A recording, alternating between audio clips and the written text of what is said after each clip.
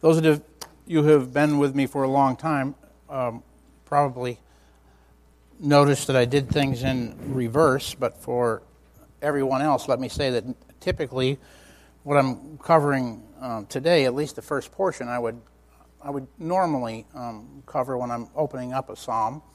But with us going to the new services and with the increased number, I wanted to jump right into perhaps the major theme, certainly one of the major themes of Psalm 90 and the brevity of life. So that's why I did that. I wanted to have plenty of time. I didn't know how long that would take me, and we did get through that. It took us 3 weeks, but I think that was helpful.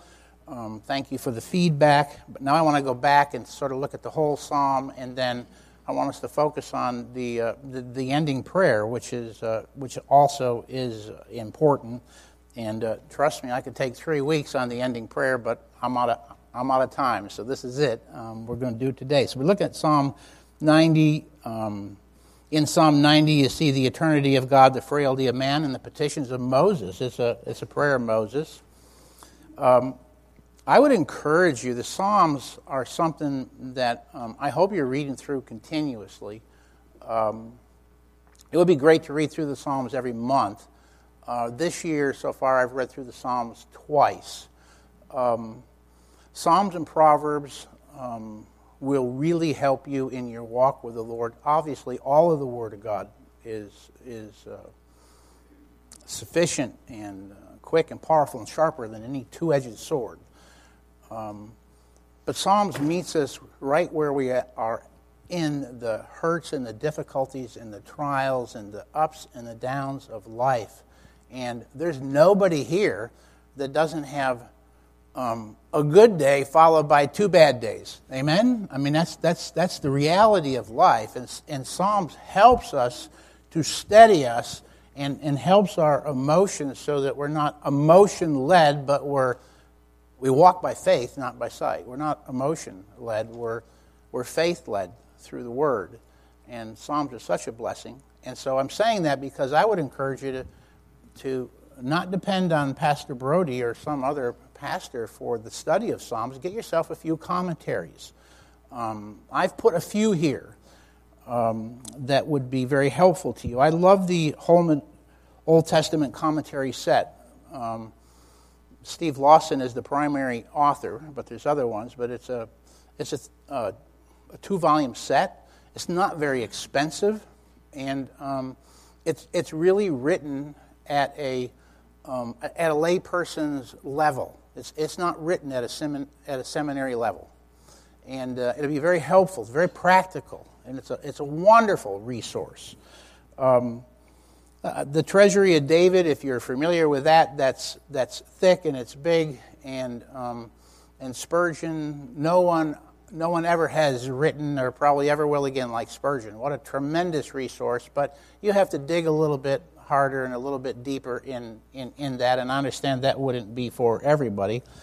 I'll jump down there to James Montgomery Boyce's expositorial commentary.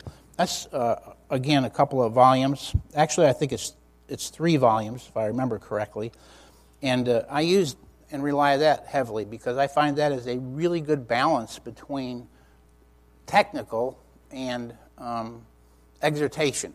And so, if you were to take the Holman and the Boyce, you would have yourself, along with a good study Bible, some really great resources that would help you to be able, as you're reading through the Psalms, you read something and you think, what does that mean? What's the context there? What's some of the applications? You really can't make an application if you don't understand what was said and what was meant by what was said to the original audience, the authorial intent of that psalm. You've got to know that before you can make a solid application. And those commentaries would help you with that. So that's why I put that there. There's a few others. We spoke to you about briefly about the context of Psalm 90, but the inscription reads, it's written by Moses, and it's the only psalm in the Psalter that Moses wrote, but it's not the only psalm that he wrote. He wrote 2 others, one there in Exodus and one in Deuteronomy. And if I had more time, I'd go into those because they're helpful and insightful. But this psalm is possibly, quite possibly, and those people who dig and research those things out are a little bit divided on this, so I'm letting you know that. But it's quite possibly the oldest piece of Scripture. And some of that would be depending on whether Moses wrote it before or after the Pentateuch. You know that Moses wrote the first 5 books of the Old Testament. So when did he write those books, and when did he write this psalm? Many feel that he wrote this psalm prior to the writing of the 5 books. And then, of course, contingent upon who wrote Job, which we don't know. The authorship of Job is anonymous, and so therefore exactly when Job was written. But it easily could be the oldest piece of Scripture that we have when we go to the book of Psalms, chapter 90. And if we were to read Numbers chapter 20, we would see the heart of Moses. Think about his emotions. Think about him as a human being. Think about what you know about Moses. What are some of the things that you know about Moses? I want to try to get you into the setting because he is led by the Holy Spirit as he writes Scripture, but he's never violated by the Holy Spirit that he's also not man. Do you understand that? As God moves us, these men, as they wrote the Scripture, and they were, in fact, themselves. What do we know about Moses? Russ? I'm sorry? He couldn't speak well. I mean, he was a fearful man, wasn't he? Yeah, he didn't want to go. Send Aaron. And so God actually met him at his point of need and let Aaron go with him, right? But at the same time, let him know, I will give you the ability, I will give you the power to be able to use your tongue and speak what I give you. So, but he was a fearful man, okay? What else? Who said that? He had a temper, and that came back and bit him, didn't it? I'm not going to ask you to raise your hand. Did you ever lose your temper? Hello. And Moses did. And I don't know what makes you lose your temper, but usually it's the slow burn of frustration. Would that be fair to say? The slow burn of frustration. And that frustration usually comes from what? Other people. Maybe they're little people. Maybe they're big people. Maybe they're neighbor people. Maybe they're work people. You know what I'm talking about, right? Moses had 6 million of them to deal with. Do you think that might cause him to lose his temper? Yeah. What else do we know about Moses? Yes, Joyce? We're told he's the meekest man that ever lived. He was a very, very humble man. So even though he would lose his temper, it automatically humbled him. He wanted to do something which absolutely amazes me when I think about it. What is it that Moses wanted to do, and in a sense, God let him do? He wanted to speak to God what? Face to face, as a man speaks to a friend. Wow, that is so critical to understand when we look at the end of this psalm, the kind of a relationship that Moses desired to have with the Creator God of the universe. In fact, you remember, God said, you can't see me face to face, or you'll be consumed, but I'll hide you in the what? The cleft of the rock. We love those old hymns, don't we? And you'll be able to see my hinder part, that you'll be able to get a glimpse of not me, but the glory of God as I walk by you. And twice he spent 45 days up on the mountain, and at least one of those times we know the mountain was shaking and smoking. Can you imagine what that would have been like? I'm just me. You get hungry. I mean, I sit down and eat a meal. I stuff myself. I can eat Thanksgiving dinner at 2. And I'm saying to my family, no more food. You ever in that place? And then by 6 o'clock, I'm so hungry I can't stand it again. I can't imagine. Moses is up in the mountain, and I would have thought someplace he'd have probably got hungry. Can you imagine saying to holy God, got any food in the refrigerator, God? I mean, I don't, do you think about things like that? This Moses, 45 days with God, he comes down, loses his temper because of the sins of the children of Israel, and throws the tablets at them. You know that whole story. And now he's got to go back up and say to God, think I could have another copy? I mean, it's an amazing man. And it's this man, with all of his humanity, with all of the ups and the downs that one goes through, that wrote this psalm, and it almost certainly came out of the experiences that he went through in Numbers 20, and in Numbers 20, his sister died, Miriam. He loved Miriam, no doubt. I don't think there's any question about that, and that tugged at his heart. I love my sister, and she died 3 years ago during COVID, and she was my little sister, and it tugged at my heart. I'm certain it would have Moses. And then Moses lost his temper in that chapter, and this is after the people are complaining, and they've already lost the ability to go into the promised land. They're going to die there in the wilderness. It's only going to be the fruit from their bodies, the fruit of their hands, their children that are going to go and receive the inheritance which they rebelled against and lost. And yet Moses hadn't lost that privilege, and he gets angry with them. And in that anger, rather than obeying God, when God said, speak to the rock, Moses struck it twice, and there was consequences. There's consequences to sin, isn't there? God forgives us eternally, but there's consequences to sin. To you and me, it probably seems at first pass that that's pretty harsh, but Moses understood consequences. He's doing funeral day after day, hundreds and thousands of funeral, and he's seeing people die that are 70 to 80 years old, dying there in the wilderness. And that's what he's going through. And then to top it all off in that chapter, then his brother Aaron, the one who spoke for him, the one who is his constant companion through all of it, dies. And this is the backdrop at that hymn. Many songs, hymns have been produced from this wonderful psalm, one we sang this morning. Our God, our help in ages past, our hope for years to come, our shelter from the stormy blast, and our eternal home. There's a famous cathedral in my land. I've not ever been there and had the privilege of seeing it, but it's a monstrous structure.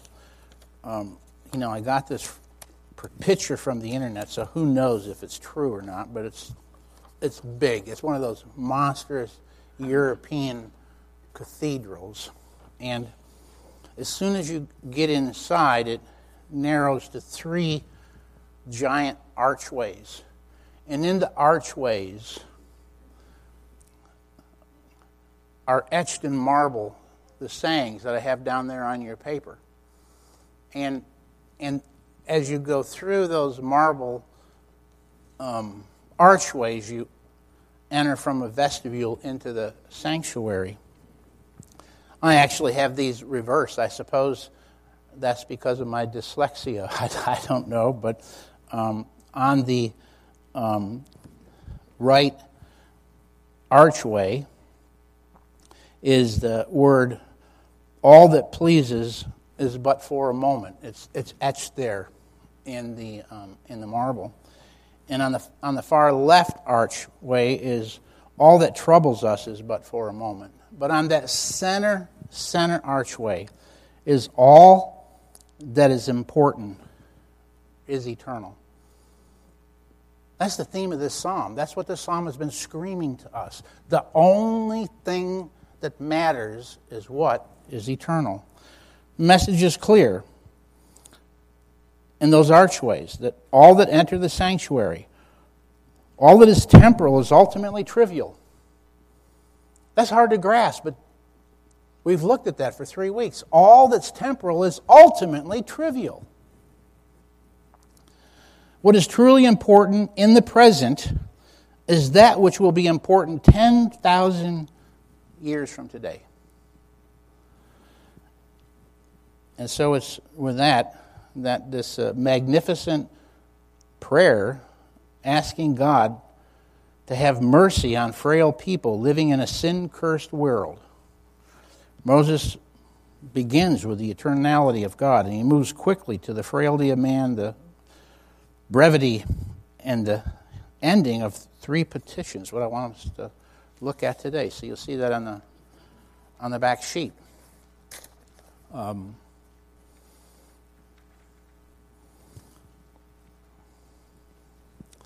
read Psalm 90. You could break it up. Many times it's broken up into 4 sections. I've broken it up into 3. I'm really only going to look at primarily the last section. Of course, you can break it up into many subsections, but you see the eternal grandeur and the majesty of God in those first 2 verses. A prayer of Moses, the man of God. Lord, you have been our dwelling place in all generations, before the mountains were born, or you gave birth to the world, to the earth and the world. From everlasting to everlasting, you are God. And then Moses moves quickly to the frailty, and out of that frailty, really the sinfulness of man. And he knows, he's experienced it, and his people are experiencing the severity of the wrath of God. And so you see that in these verses, 3 through 11 and then 13. And you turn man back to dust and say, return, O children of men. For 1,000 years in your sight are like yesterday that's passed by, or as a watch in the night. You have swept them away like a flood. They fall asleep. In the morning they're like grass which sprouts anew, and in the morning it flourishes and it sprouts anew. Toward evening it fades and it withers away. For we have been consumed by your anger, and by your wrath we have been dismayed. You have placed our iniquity before us, our secret sins in the light of your presence. For all of our days have declined into fury. You have finished our years like a sigh. And for the days of our lives, they contain 70, or if due to strength, 80 years. Yet there's pride, is but labor and sorrow, for soon it's gone and we fly away.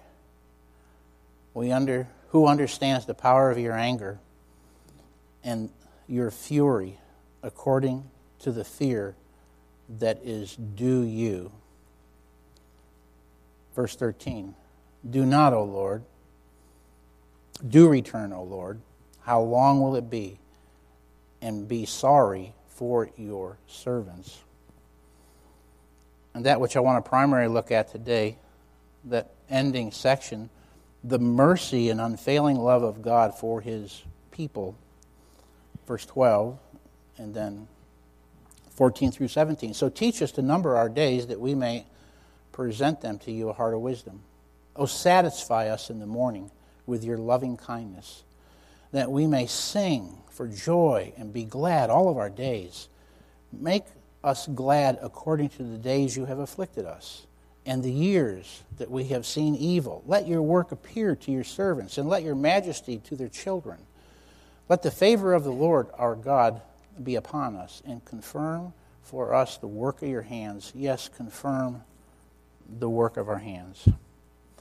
And so that first prayer that you see that comes out of there in verse 12, we've covered in in totality, I would say, in the last 3 weeks. Lord, teach us to number our days that we may gain or present to you a heart, a wisdom, that we might have the wisdom to live a holy life, that we might fear the Lord, that we might love him with all of our hearts and our souls. And we said that the prayer that Jonathan Edwards prayed coming out of here was, Lord, stamp eternity on my eyeballs. Help me to understand the brevity of life, and that I have an appointment with you. And so we've looked at that. I want you to look at number 2. Satisfy us in the morning with your unfailing love, that we may sing for gladness all of our days. I grew up in the 50s and the 60s, was born in the 40s. That sounds pretty old to most of you, I know. But as an unsaved rocker, the number one song is I Can Get No Satisfaction. I don't know if you're familiar with that. If you're not, that's probably better that you're not, just to be candid with you. You can YouTube it if you want. You see Mick Jagger and his band. Great uplifting songs for the rock culture we had. I can get no satisfaction. I can't get no satisfaction because I try and I try and I try and I try. And right there's the problem, right? I try in all the wrong places and in all the wrong things. I can't get it when I'm driving my car. The man on the radio, he comes on and he tells me more and more about some useless information. You know, want to know something? Nothing's changed. I can't get no satisfaction. When I'm watching my TV, the man comes on and tells me how white my shirt can be. But he can't be a man because he doesn't smoke the same cigarette as me. Great lyrics. And it ends with, I can't get no satisfaction. I can't get no satisfaction. I can't get no satisfaction. That's the whole song. When I'm riding around and around the world, and I'm doing this and singing that, can't you see I'm on a losing streak? I can't get no, no, hey, hey, hey. That's what I say. I can't get no satisfaction, no satisfaction, no satisfaction. I can't get no. And that's how the song ends. That's exactly what brings on a Woodstock and all the succeeding downgrade that started to happen then, which we still see happening today. There is no satisfaction outside of a relationship with Jesus Christ. There is no satisfaction in anything that this world has to offer. And every single time we look to this world and the things of this world for satisfaction, we will always come up with the words of that song, I can't get no satisfaction. But in Christ we have a fullness of joy. At his right hand are pleasures for evermore. Alexander Maclaren said, the only thing that will secure lifelong gladness is a heart satisfied with the experience of God's love. This means that nothing will satisfy the human heart ultimately except God. Judy and I went from the I can't get no satisfaction generation to being born again, all by his mercy and grace. How we praise the Lord for that. And we floundered for a number of times because we did not come to a church like this where people get connected and then get discipled and grow in the grace and the knowledge and the truth. So we bounced around for a number of years until we did. The Lord, his mercy, planted us a church, and by then it was the early 80s. And I'll never forget it. Most of you wouldn't even know who she is. It was Evie. And it was like the first Christian music I think that we ever heard. And she put out 2 songs that just resonated with us. One was Born Again. I've been changed. I've been born again. And we had experienced that change, and it moved us deeply, that song. But the song that I put here in your notes is something that Moses is talking about here in this verse 14. It was a song she wrote called Unfailing Love. Unfailing love flows from his heart and heals my soul. In spite of who I am, he loves me and he makes me whole. I almost can't believe it's true, unfailing love, and yet I know he gave his life to give me unfailing love. Look at verse 14. Oh, satisfy us in the morning with your loving kindness. That's a covenant love. That's a merciful love. It's a love that he gives and is unfailing. He is everlasting, and this kind of love for his people is as everlasting as he is. And Moses he's calling on that everlasting love coming out of all of those failures and seeing all of the people dying and all of the sin and no doubt himself feeling despondent. And he turns to the unfailing love of God that had been set upon him. Don't we need to pray that prayer? Don't we often need to turn to that place as we come up short day after day and relish the fact that while I was yet a sinner, Christ died for the ungodly, that was me, out of love. And the same with you. Augustine said, you made us for yourself, and our heart finds no peace until we rest in you. It's a prayer that we will find our satisfaction, our peace, our joy, and our relationship with Christ and his unfailing love. His mercies are new every morning. But if we're not careful, we don't even realize it. We're living back in that I can't get no satisfaction generation. And when you feel that in your heart, you know what the need is. You need to repent, and you need to take yourself off the throne, and you need to recognize that you're being deceived and that you're pursuing and seeking and expecting something that has no eternal value and will never bring satisfaction. And pray that God would open your eyes, and pray that God would keep your heart soft so that you recognize when that is happening to you.